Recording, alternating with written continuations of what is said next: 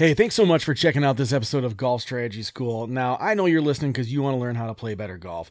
But if you want to see how you compare to other golfers your age, you need to check out parforsuccess.com/Griffin. That is par, the number 4, success.com/Griffin, Griffin. And what it will do is it will actually give you a free assessment where you can see exactly how you measure up against other people your age.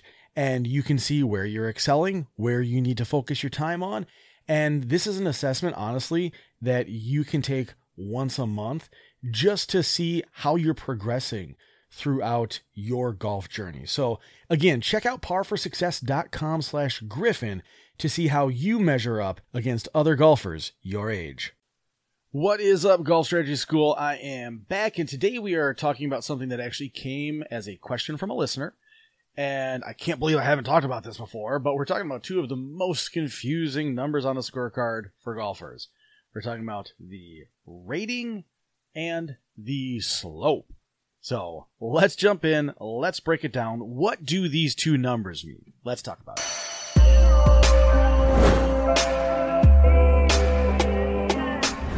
So simply put, the course rating is really what a scratch golfer should shoot on that given course. Now, if you're unfamiliar, a scratch golfer is someone who is basically shooting par every single time when they go out and play. They're averaging 0 strokes over par.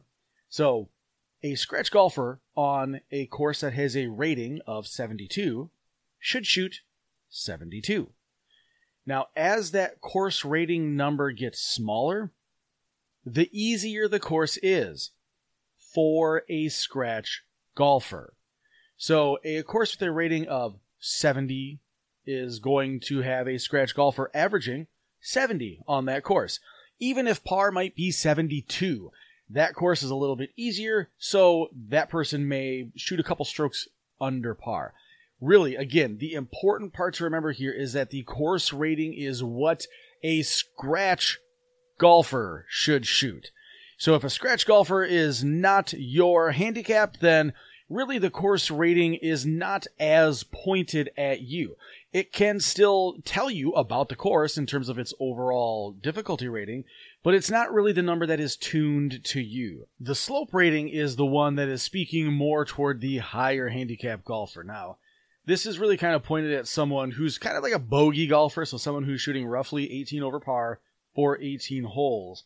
And this value, it's different, it's weird because it's so much bigger of a number, but it's going to fall somewhere between usually like 55 and 155, and 113 is kind of the average slope rating number. So if you're looking at that slope number and it's in the 100 and teens, then you know it's basically an average difficulty golf course for a higher handicap golfer.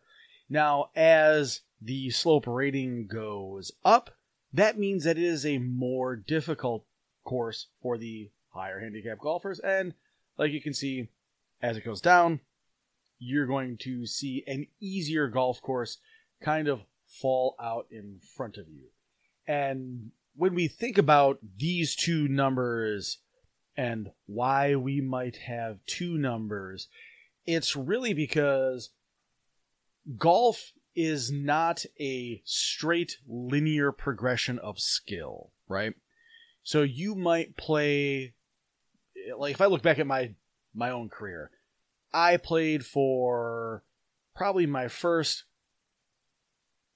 4 years, and I really, really struggled to break 80.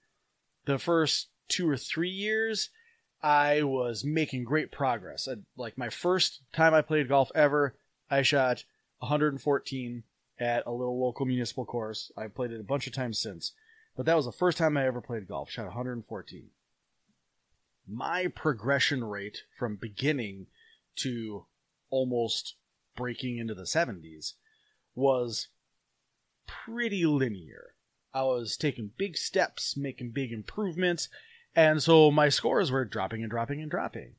Well, once you kind of hit that threshold of, in the mid to low 80s, trying to get over that hump of shooting into the 70s is a much taller task. And that is where the improvement usually, obviously not everybody's the same. Some people are just like a rocket ship, but that's where most people really start to see a lot of struggles. And that's where their progression and their skill progression really quits being linear. For some people, it's trying to get over the hump of shooting into the 80s, breaking 90 for the first time. And that's where their progress stops being linear. For more people, I would say it's, you start shooting 82, 83, you start doing that consistently, but you've never broken into the 70s. You're going to start just kind of like knocking on that door over and over and over again. And so that's why we really need two numbers, because if we went just off the course rating, that's all good and fine for the very select few people who are scratch golfers. But when we look at what the masses are, we need some type of measurement, some type of statistic that we can put toward their experience. So the slope and the rating are those two figures, and that's why you use those two numbers in terms of measuring the difficulty of a course. So if you do your handicaps online, you have to type in the course rating and the course slope. Obviously, this changes based on what tee box you're on, but that's why it needs those two numbers, because if we're going to accurately assess how difficult this course is for you, we need to know how difficult it is for scratch golfers versus how difficult it is for kind of that, weekend golfer. And that's where these two numbers come into play. Higher handicap golfers, they're running into situations where maybe the terrain impacts them more. Maybe it's speed of the greens. They just can't handle those lightning fast greens. And there's a bigger kind of opportunity for them to have those explosive holes where they're writing down the 6 or a 7 or an 8 or a 9. And that is what that slope figure brings into perspective. It's like, all right, well, this person had a double bogey on a par 3. Well, is it because they were just having a bad day? Or was it because this course is really, really tough and the greens are like black ice? Well, if that slope rating is up high, then that double bogey won't impact your overall handicap number as much. So I think it's really cool once you start to understand these two numbers. You can take your own golf card. You can look at where you've played recently, and if you play a lot of different courses, maybe you can start to see some patterns where you struggle at the more difficult courses, like most of us do, but you can see that, hey, I'm doing really well at these lower slope rated courses. Now, where we can really kind of tune this for our mental game to really get the most out of ourselves, and this especially goes for people who are knocking on that doorstep of a new milestone score. Look at the slope, look at the rating, find an easy golf course. And again, this is really if you're right on that threshold, right on that precipice of breaking into like a new milestone or something like that. Find an easy golf course and play that golf course, because it will provide you more opportunities to shoot that new all-time best or to break into that new, digit zone. If you've never had a round below 85, or if you've never had a round in the 70s, or maybe you've never had a round in the 80s, go find that easier course and play that course, because most of the time, if you can do it once, you can do it more than once. A lot of times your brain just needs to have that proof of, hey, we can do this. So you can use this to your advantage. If you feel like you're playing really well, but you're still stuck on some milestone number, go find that easy golf course. do the research. Like, most golf course scorecards are on their website. Look at it. Go find the easy course. Go play the easy course. Hell, play the easy course from the forward tees. I know when I was playing a lot of competitive golf right out of high school, I was playing in our local city tournament, and the son of the head pro just was on fire. I think he was 1 or 2 strokes off the course record that day.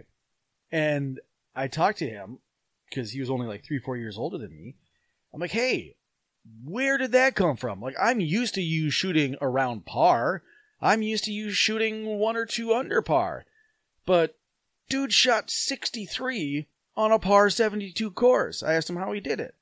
He's like, well, I wanted to get into the birdie mindset, so I played it from the forward tees, so I could get comfortable having birdie putts on almost every hole.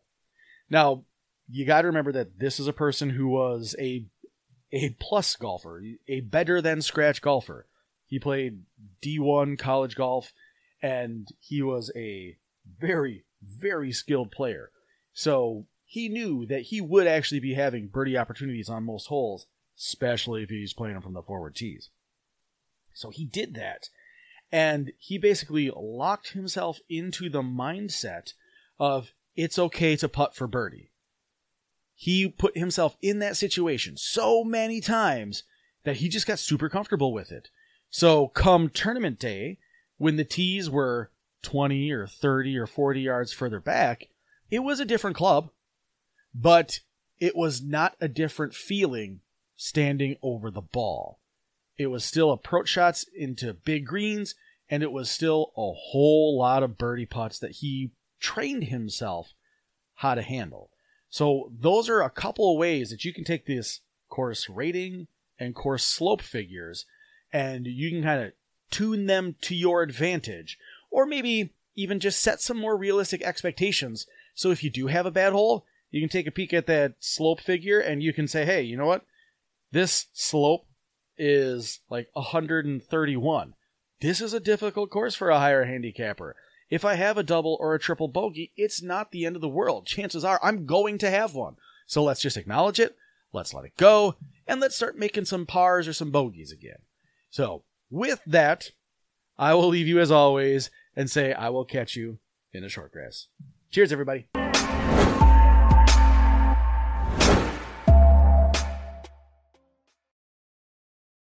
All right, thanks for listening to this episode of Golf Strategy School. As always, if you want to keep it in the short grass, all you got to do is put those lessons into effect. And if you want to see exactly how you fare in terms of your physical performance to other golfers your age, head over to par4success.com/Griffin, and you'll be able to see exactly where you line up and match up with other golfers your age based off of this free performance assessment that Chris and his team has put together. Again, that's par4success.com/Griffin to see exactly how well you line up against other golfers your age. And I'll just drop a link to it in the show notes.